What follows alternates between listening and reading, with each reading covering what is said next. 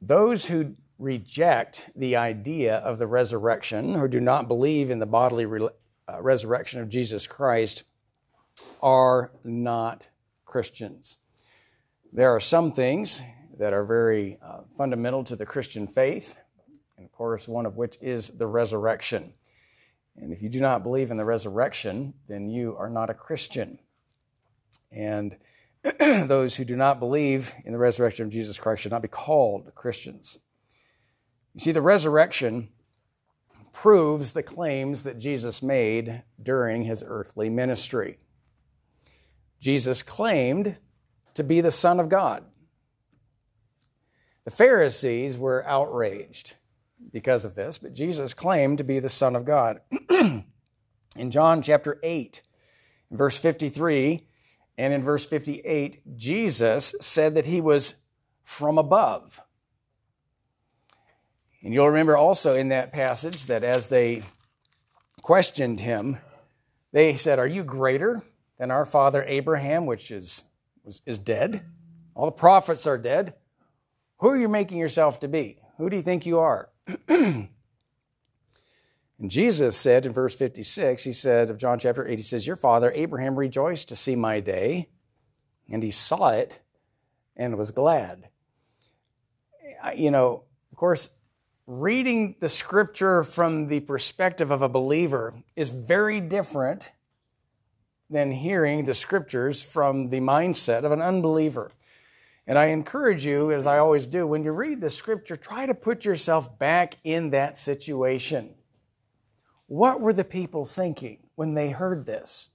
What was Jesus saying? How would you have heard it if you were not a believer, if you did not know the scriptures? And so here he says, "Your father," speaking to the Jews, "your father Abraham rejoiced to see my day." Rejoiced when I came on the scene. And he saw it and was glad. Are you communicating with Abraham somehow? What's going on here? You're just confusing. Then said the Jews unto him, "Thou art not yet 50 years old, and hast thou seen Abraham?" I mean, it's kind of like, get real. And they ask this question, "You're not even 50. Have you seen Abraham?"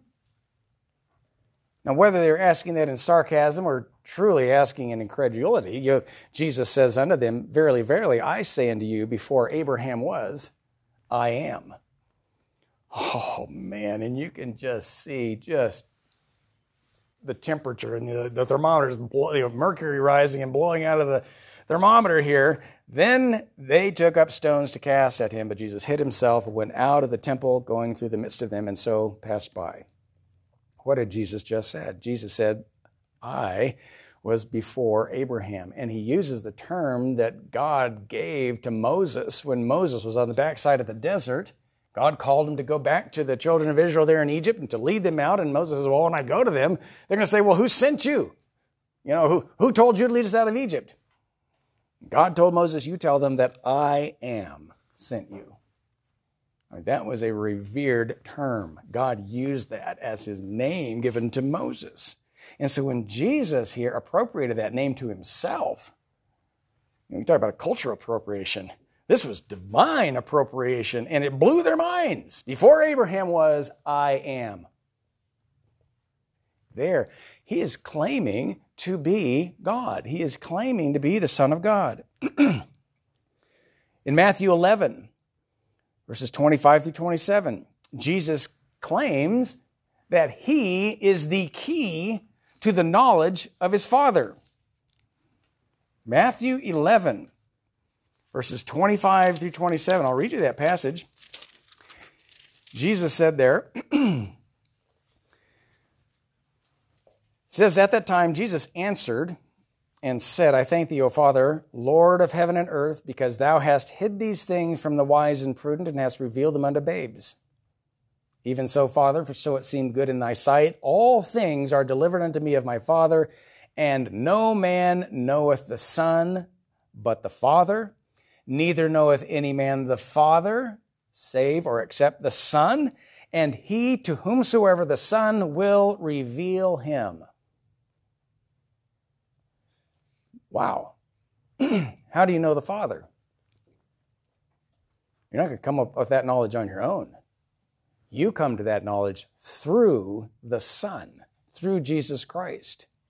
No man knoweth the Father save the Son, and he to whomsoever the Son will reveal him. That's an amazing truth. And Jesus said in another place, no man cometh unto the Father, what? But by me. And so Jesus claims that he is the key to the knowledge of his Father. John 14:6 is that other passage where he says, no man comes unto the Father but by me. In John chapter 10 and verse 30, Jesus said, I and my Father are one. And of course, what does Hebrews chapter 1 say? We've been memorizing the book of Hebrews. And you'll remember Hebrews chapter 1? God, who at sundry times and in divers manners spake in time past unto the fathers by the prophets, hath in these last days spoken unto us by his Son, whom he hath appointed heir of all things, by whom also he made the worlds. In the very next verse, who being the brightness of his glory, and the what? And the express image of his person. That's who Jesus is. He is the brightness of the Father's glory. He is the exact representation of his person. And the message of the New Testament is that Jesus Christ is indeed God in human flesh. 1 Timothy 3:16, John 1:14, the Word was made flesh and dwelt among us, and we beheld his glory. The glory as of the only begotten of the Father, full of grace and truth. This is the message that angered the religious leaders, of course, and led them to crucify Jesus. John chapter 19 and verse 7. John 19, verse 7. The Jews answered Pilate and said, we have a law, and by our law he ought to die, because he made himself the Son of God. There. But the resurrection proves that Jesus was whom he said to be. He claimed to be the Son of God. He claimed to have the power of life and death. We talked about this morning. He said, no man taketh my life from me, but I lay it down. I have the power to lay it down, and I have the power to take it up again. This commandment have I received of my Father. And so Jesus claimed to have the power of life and death. We see in the Gospels that he raised the dead. No one else was doing that. John 10:18, where he makes that claim. He would lay down his life and take it up himself. In John chapter 2, verse 19, Jesus stated that he would rise again in 3 days. There, and he used the illustration of the temple. He says, destroy this temple, and in 3 days, I'll build it up again. And the Jews, again, looked at the temple and said, this building was so many years in making, and you're just going to break it down and build it again in 3 days? It says, but they understood not that he spake of the temple of his body. Jesus claimed also to have the power to forgive sins. In Matthew chapter 9,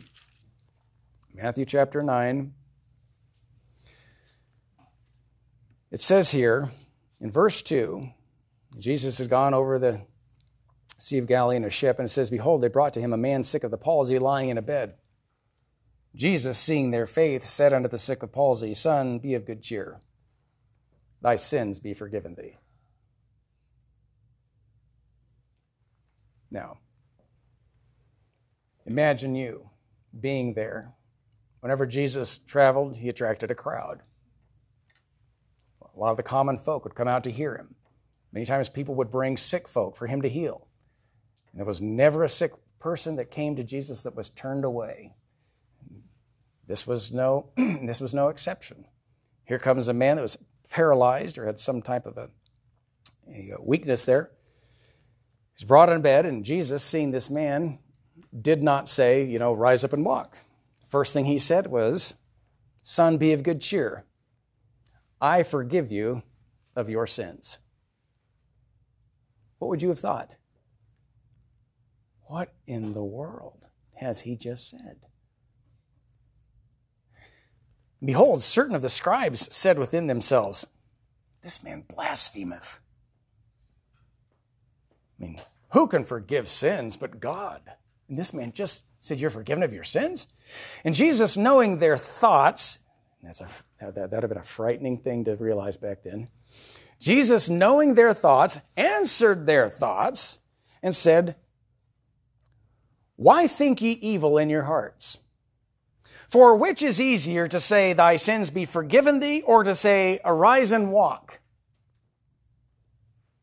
Which is easier? But that ye may know that the Son of Man hath power on earth to forgive sins. Then saith he to the sick of the palsy, arise, take up thy bed, and go into thy house. And he arose and departed to his house. But when the multitude saw it, they marveled and glorified God, which had given such power unto men. Which is easier? Now, they couldn't see the spiritual realm. They couldn't see his sins cleansed. But Jesus said to this man, I forgive you of your sins. Your sins are forgiven. Folks, that right there is salvation. What was that man's greatest need? Was it his paralysis be healed? Oh, that would have fixed him for the remainder of his earthly life, but what about the next? And Jesus looked at that man and said, I forgive you of your sins. The religious leaders were up in arms.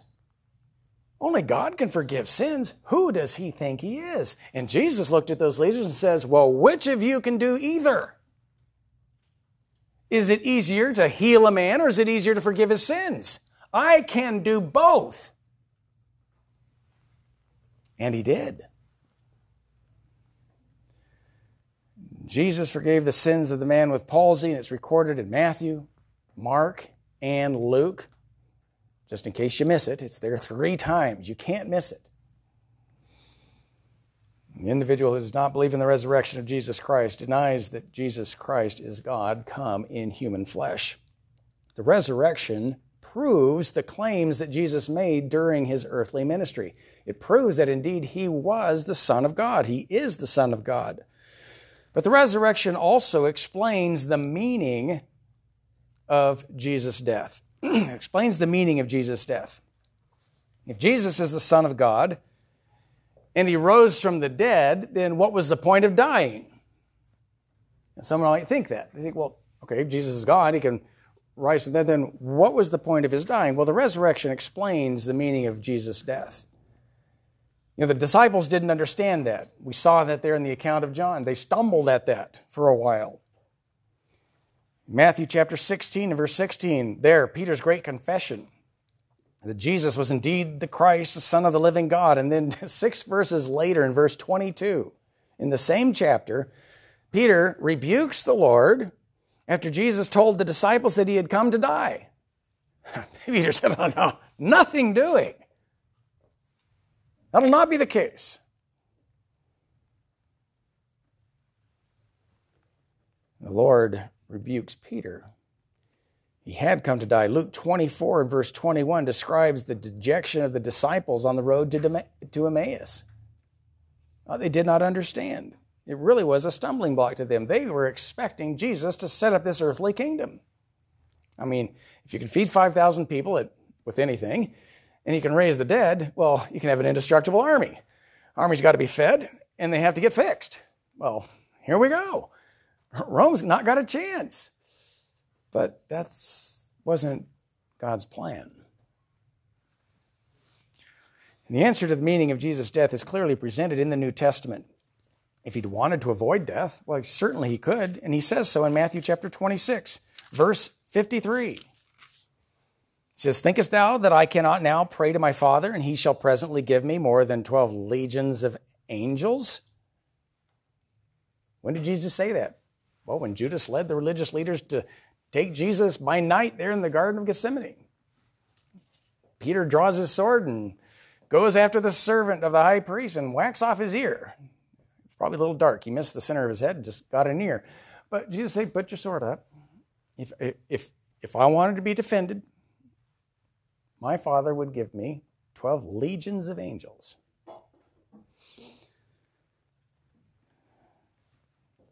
The death of Christ, its meaning. Jesus had set his face steadfastly to go to Jerusalem, back in Luke chapter 9. And he did so because he says there, the Son of Man came not to be ministered unto, but to minister and to give his life a ransom for many. Jesus came to die to pay a debt, a ransom, to redeem, to buy back. And the preaching of the apostles in the book of Acts is the same message that Jesus gave his disciples there between his resurrection and his ascension. He expounded unto them from the Old Testament scriptures all the things concerning himself there on the road to Emmaus. And then when he met with his disciples, he explained to them, he taught them the things concerning himself. And Peter preached this in Acts 2 at Pentecost. Weeks later, here's Peter preaching this message of the gospel. Paul preached this in Thessalonica in Acts chapter 17. It was his message to the Corinthians in 1 Corinthians 15. Peter and John proclaimed it in their epistles. Throughout the New Testament, the resurrection is preached in the gospel. The answer to the meaning of Christ's death is clearly presented. Why did Jesus have to die? And then why did he rise from the dead? Well, the resurrection of Jesus Christ causes us to reflect on the doctrine of the atonement. It's the atonement. Jesus Christ in John chapter 1 and verse 29 is described as the Lamb of God that taketh away the sin of the world. Of course, as we've been going through Hebrews, we've been talking about sacrifices an awful lot. We've been talking about priests an awful lot. And we see the significance there of Jesus Christ as the ultimate high priest who offers the ultimate sacrifice, the sacrifice of himself. And of course, the resurrection brings us face to face with the doctrine of sin and the wrath of God against sin. 2 Corinthians chapter 5 and verse 21 says, for he hath made him to be sin for us. For God hath made the Son to be sin for us, who knew no sin, that we might be made the righteousness of God in him.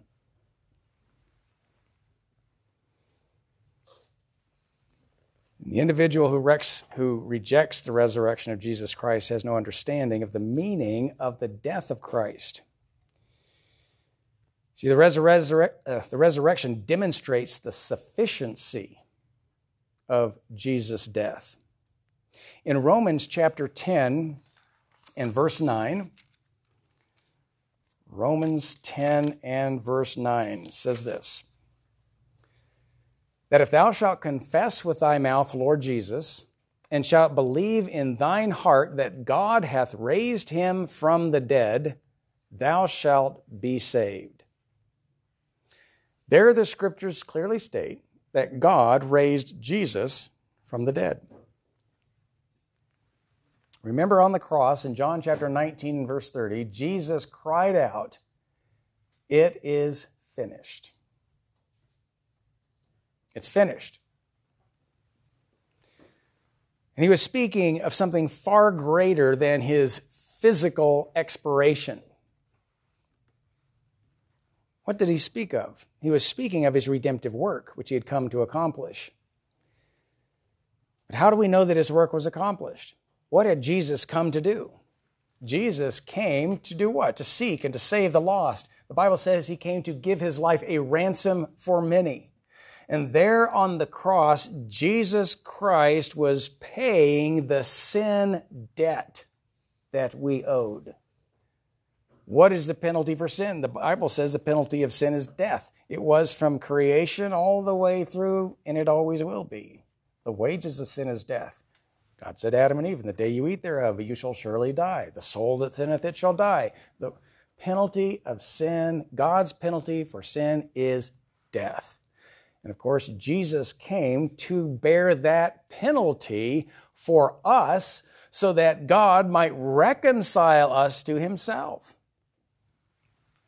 Just a couple of days ago, as I had the opportunity to share the gospel message with this man, I was explaining this to him. How that man's sin separates him from God. Yet God, in His love and in His wisdom, before the foundation of the world, planned that His Son Jesus Christ would come and stand in my place to take my sins upon Him, so that God, instead of pouring out His wrath upon me, His wrath was poured out on His Son there on the cross. Jesus was the offering for sin. He was the sin offering. Jesus Christ became sin for me. And when I put my faith and trust in Him, His righteousness is imputed to my account, so that I stand before God justified as if I had never sinned. God looks at me and He claims that I am just and that I am righteous, and therefore I have fellowship with God. I am reconciled to my Creator because the sin debt has been paid by Jesus Christ. And God accepted that sacrifice, and the resurrection is proof of that. You see, Jesus died. They took His body, they placed it in a tomb. And if His work had ended there, if He had never risen from the dead, if He had remained in the tomb, His work would not have been complete. His death would not have been sufficient. But the resurrection proves that God was satisfied with what He had done, that God accepted His payment on our account, and He was pleased. That Isaiah 53 speaks of God being, it pleased God to what? To bruise Him. And that doesn't mean that God was in glee rubbing His hands as some type of a sadist. That's not what that means. It says that it means that God was satisfied. That sin debt was paid. And God's justice had been upheld in showing us mercy, because His wrath had been poured out for sin on Jesus Christ in our place. God's raising Jesus from the dead proved that Christ's redemptive work satisfied the justice of God, and the empty tomb is God's declaration to all creation that He was satisfied with the work of His Son. What had Jesus done? He had come to live on this earth. He had perfectly fulfilled all the demands of the law. He lived a sinless life. But not only that, He bore the penalty of the law. He took the penalty in our place. And Hebrews talks about Jesus as a perfect sacrifice. A better sacrifice than all of those Old Testament sacrifices, which could never take away sin, which could not cleanse the conscience.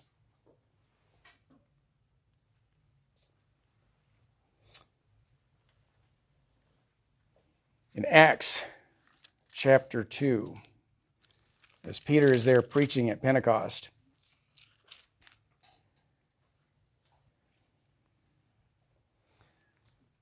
in Acts chapter 2 and verse 27, Peter quotes from the Psalms. Of course, we've gone over this psalm in Hebrews. Beginning in verse 25, Peter quotes from the psalm. He says, "For David speaketh concerning him, I foresaw the Lord always before my face, for He is on my right hand, that I should not be moved.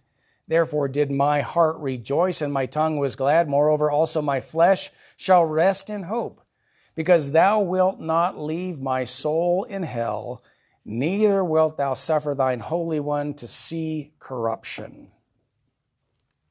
Thou hast made known to me the ways of life. Thou shalt make me full of joy with Thy countenance."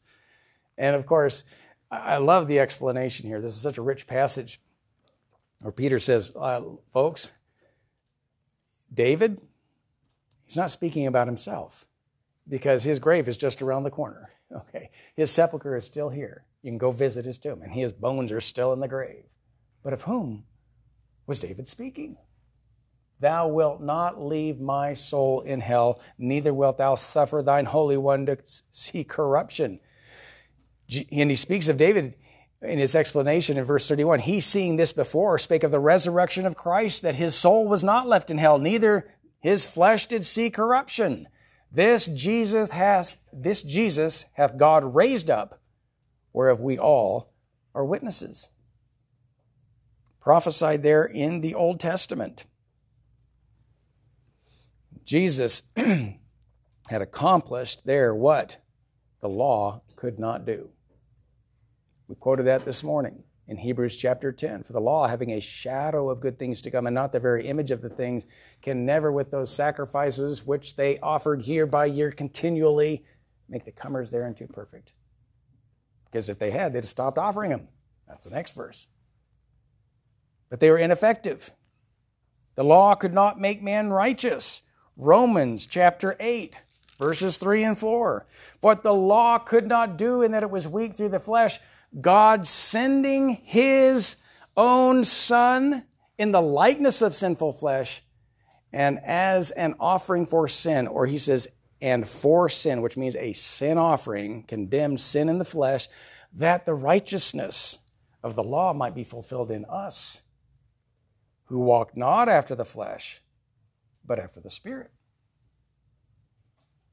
The law could not make man righteous. Now, the law was holy, it was just and good. There was nothing wrong with the law. Romans 7. But the law was weak in what? In what it had to work with. Man was sinful. Man is a lawbreaker. In fact, the law was given to what? To expose man's sin, to define sin, and to show man his need of Christ. Remember, the law was our schoolmaster to bring us to Christ, to focus our attention on the one who could solve the problem, because all the law could do would be to condemn us. The law says guilty, guilty, guilty. That's all the law can say to us. Jesus came to accomplish that which the law could not do, in that because of his death and his resurrection, I now, through faith, have his righteousness. There it is, that the righteousness of the law might be fulfilled in us. And God justifies us, declares us to be righteous because of the righteousness of Christ. And this was the great burden of Paul in Romans chapter 9 and Romans chapter 10. The guy asked me this week, said, why do the Jews hate Christians? I said, well, let me show you what Paul's saying in Romans. He says the Jews have a zeal of God, but not according to knowledge, for they, going about to establish their own righteousness, have not submitted themselves to the righteousness which God requires. They, being ignorant of the righteousness of God, have gone about to establish their own righteousness. Romans 10, verse 3. And they, going about to establish their own righteousness, have not submitted themselves unto the righteousness of God. For Christ is the end of the law for righteousness to everyone that believeth. The Jews rejected Jesus, and therefore they rejected the righteousness that God accepts. And God does not accept man's righteousness. What does he say of man's righteousness? All our righteousness is all heaped together, amounts to nothing but a heap of filthy rags. Does that mean that you shouldn't help the little old lady across the street? No, it doesn't mean you shouldn't. There's nothing wrong with doing that, but it won't save you. You can give to good causes, you can do good things, but it won't save you, because that's not the kind of righteousness that God accepts. The only kind of righteousness God accepts is the righteousness of his Son, which must be imputed to your account by faith. The Jews rejected Jesus, so what did they do? They went about to establish another standard. Hey, if I can't reach this one, I'll make it my own. So they made a standard they could reach, and then they declared themselves to be righteous. That's why you have the Pharisee there in the temple, praying with himself, saying, Lord, I thank thee that I'm not like other men, that creep in the corner, that publican. Lord, you must surely be pleased with me. I give tithes of all I possess, and I do this and this and this for you. What a wonderful day. And the publican over in the corner wouldn't even lift his face up toward heaven, but smote upon his breast and said, God, be merciful to me, a sinner. Who was justified? The man who justified himself, or the man who begged for mercy? And it was the man who begged for mercy who was justified. God is not looking for your good works to save you, because you cannot save yourself. You must receive by faith the righteousness of Christ, which is the only righteousness that God accepts. The righteousness which is by faith in Jesus Christ. Well, the resurrection demonstrates the sufficiency of Christ's death. Jesus had accomplished that which the law could not do. And the resurrection also proclaims the victory of Jesus Christ. Of course, during his life, Jesus conquered sin and temptation. There he was. He was even tempted of the devil. Y'all think you have a hard time with temptation? Think temptation is sometimes just so strong? Believe me, there's none of us who have ever been tempted by Satan himself. There's the full force of evil in your face. What does God tell us about temptation? He says, there's no temptation taken you, but such as is common to man. God is faithful, who will not suffer you to be tempted above that you are able, but will with the temptation provide a way of escape that you may be able to bear it. There was Jesus, tempted by the devil himself, and of course victorious. Jesus lived a sinless life. He was tempted by Satan. He was victorious over temptation. He did no sin, as Peter says, neither was guile found in his mouth. 2 Corinthians 5:21 says he knew no sin. Hebrews 4:15 says though he was even tempted like as we are, yet without sin. And because of his sinlessness, Jesus was the spotless Lamb of God. Jesus had sinned, he would have had to bear the penalty of the law for his own sin. He could not have been an acceptable sacrifice. Yet he was without sin. He was the perfect and acceptable sacrifice. He was our substitute, and because of his resurrection, Jesus, the Bible tells us, has an unchangeable, eternal priesthood, made an high priest forever after the order of Melchizedek. Remember going through that back in chapter 7 of Hebrews. He is a high priest who continueth ever. Remember the Old Testament priests. They were one after another. Why? And they could not, by reason of death, they did not continue. But this man, because he continueth ever, hath an unchangeable priesthood. Wherefore he is able to do what I'm unable to do. And to finish the verse, wherefore he is able to save them to the uttermost that come unto God by him, seeing he ever liveth to make intercession for them. He is our ever-living, eternal high priest. Jesus, he conquered sin and temptation. He was victorious over the devil and all his angels. He was victorious of those who opposed him. But in his resurrection, Jesus conquered death and the grave. And you'll remember in Hebrews, why did Jesus come? It says in chapter 2, forasmuch then as the children are partakers of flesh and blood, he also himself likewise took part of the same, took on human flesh, that through death he might do what? He might destroy him that had the power of death, that is the devil, and deliver them who through fear of death were all their lifetime subject to bondage. Who's afraid of death? I'll tell you who's afraid of death. The one who doesn't know Jesus. Listen, if you know Jesus, you know the resurrection and the life. Remember what Jesus said to Mary and Martha when Lazarus had died? Oh, your brother's going to rise again. Oh, well, we know he'll rise again at the resurrection. Jesus looked at them and said, I am the resurrection and the life. I am. And here he took part, he took flesh. He came, he was incarnate, that he might die, that through death he might destroy him that had the power of death, that is the devil, and deliver them, or us, who through fear of death were all our lifetimes up to the point of salvation, what? Subject to bondage. good stuff, folks. Man. Now, in his resurrection, Jesus conquered death and the grave. He already conquered sin through his sinless life. He conquered death and the grave. That was prophesied. I'm going to read you these two verses. Isaiah 25, verse 8 says this, he will swallow up death in victory. Handel incorporated that scripture into the Messiah, his great oratorio. He will swallow up death in victory, and the Lord God will wipe away tears from off all faces, and the rebuke of his people shall he take away from off all the earth, for the Lord hath spoken it. And also Hosea 13 and verse 14. Right there at the end of the book of Hosea. He says here, I will ransom them from the power of the grave. I will redeem them from death. O death, I will be thy plagues. O grave, I will be thy destruction, and pity shall be hid from mine eyes. Or repentance there in your translation will be hid from mine eyes. I will not spare. What is he saying in that verse? I am going to be the end of death. I will be the one who destroys the grave.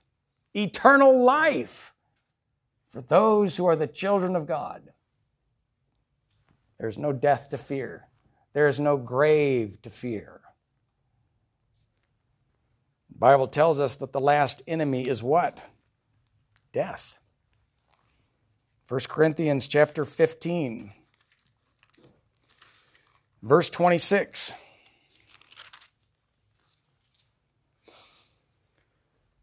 Paul says the last enemy that shall be destroyed is death. That's going to be a great day. There's not one of us that hasn't been touched at some point in our lives by death.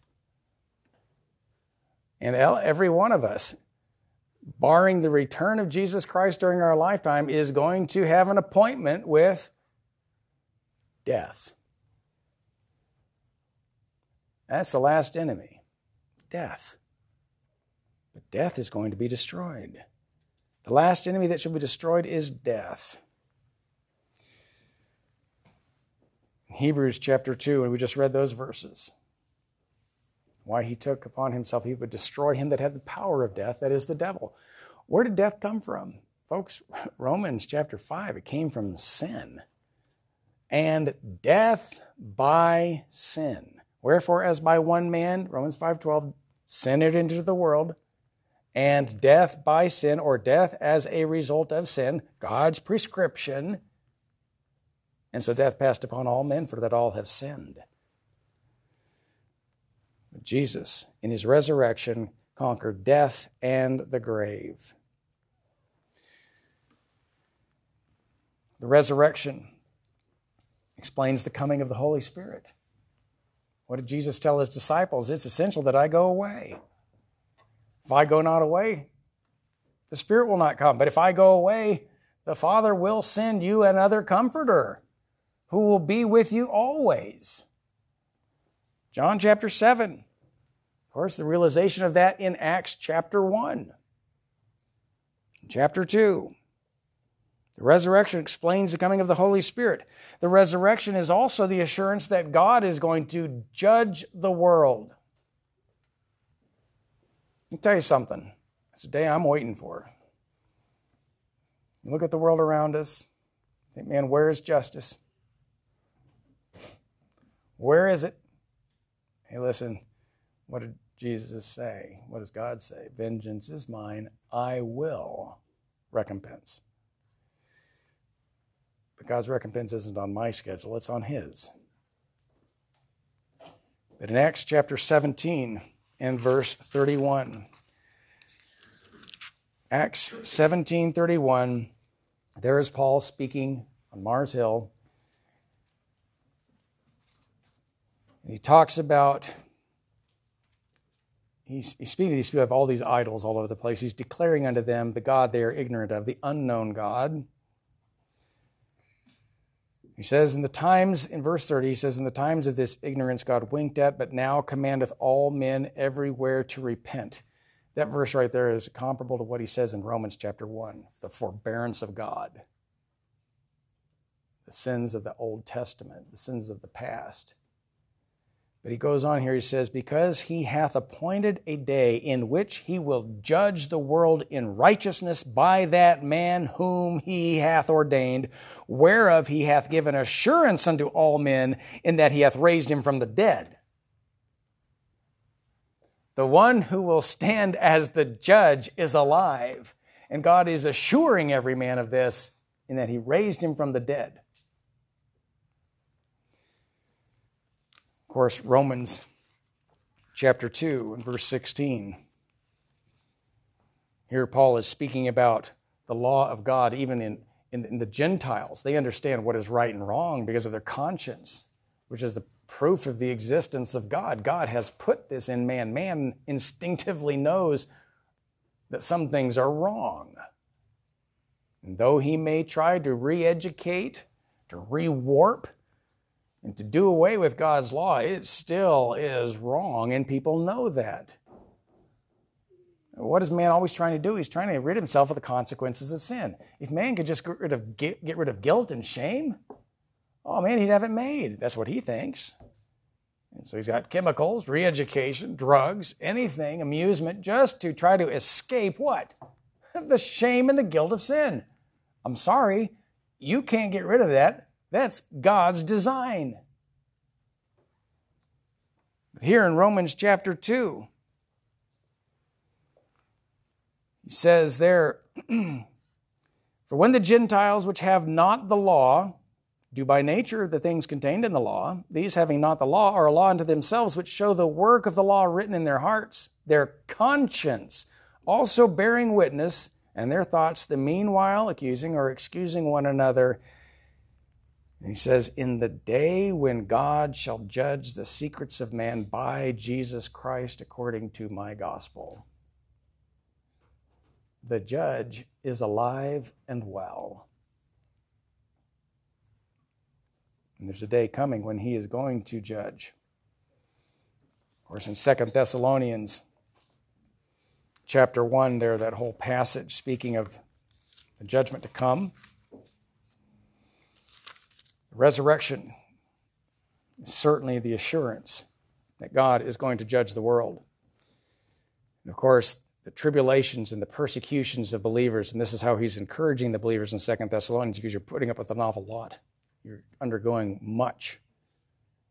He says, we are glorying in the churches of God for your patience and faith in all your persecutions and tribulations that ye endure, which is a manifest token of the righteous judgment of God, that ye may be counted worthy of the kingdom of God, for which ye also suffer, seeing it is a righteous thing with God to recompense tribulation to them that trouble you.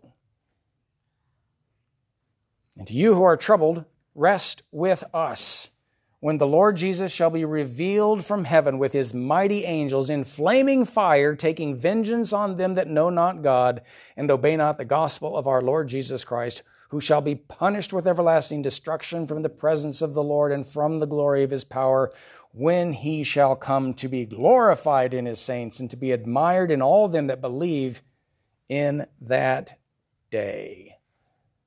That day is coming. The judge is alive and well. And God has appointed a day. The resurrection is the assurance that God will judge the world. And of course, then finally here, the resurrection is the guarantee of the believer's own personal resurrection. Spoke about this in Romans chapter 6 in the Bible study hour. We are united with Christ, and if we are united with him in his death, we will also be in the likeness of his resurrection. 1 Corinthians chapter 15 speaks of the guarantee of our resurrection because of Christ.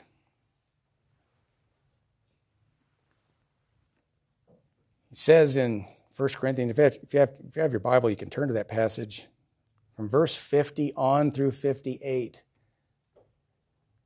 He says this, now this I say, brethren, that flesh and blood cannot inherit the kingdom of God, neither doth corruption inherit incorruption.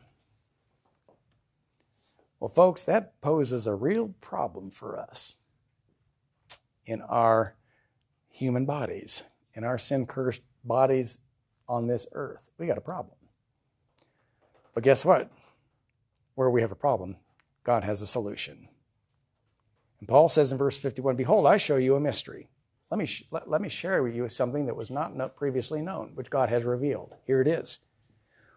We shall not all sleep, but we shall all be changed.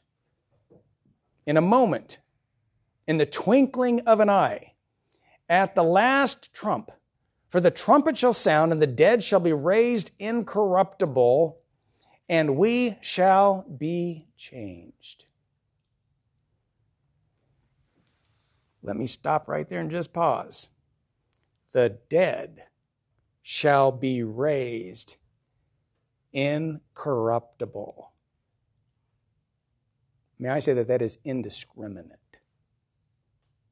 All of the dead shall be raised incorruptible, some to everlasting judgment, and some to eternal life. And those who proceed into everlasting judgment have incorruptible bodies. They will burn forever. That ought to cause you to fear and tremble.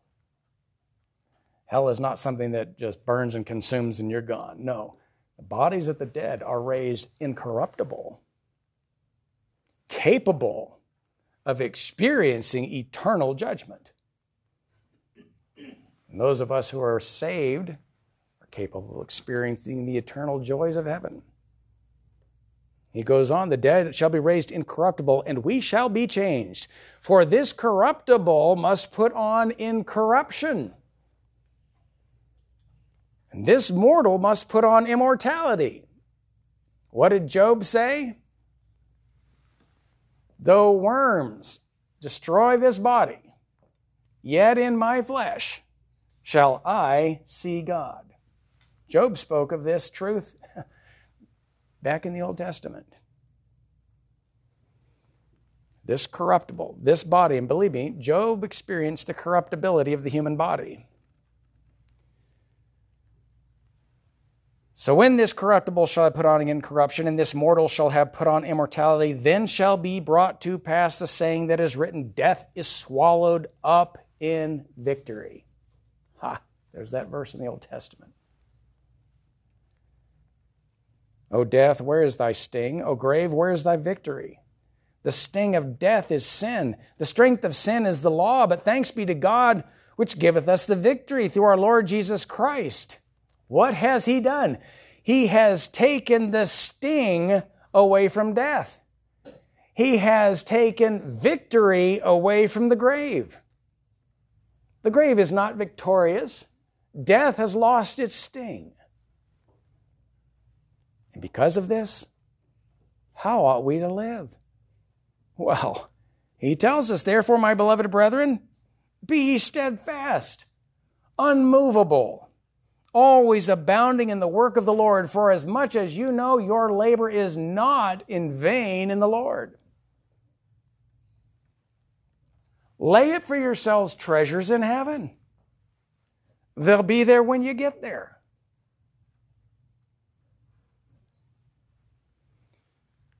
The resurrection is the guarantee of the future resurrection of the believer. 1 Corinthians 6:14, "And God hath both raised up the Lord and will also raise up us by His own power." And in 2 Corinthians chapter 4 and verse 14. It says, "Knowing that He which raised up the Lord Jesus shall raise up us also by Jesus, and shall present us with you." It's going to be a great day. Resurrection. Now, we've just looked at some of the significant points here of the resurrection. The important thing is, are you a child of God? If this message doesn't make a personal application, then it's just knowledge. Are you a child of God? Are you saved? All of this is great for the believer, and we rejoice in this. Listen, we come on Resurrection Sunday and we rejoice in the resurrection of Jesus Christ. We look at the death of Jesus Christ not as something to mourn, but as something that actually is that which brings us great joy. Because by the death of Christ, we are reconciled to God.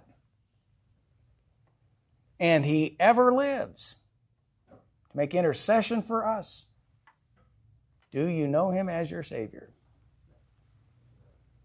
And if you do, then as Paul says, be steadfast, unmovable, always abounding in the work of the Lord, for as much as you know, your labor is not in vain in the Lord.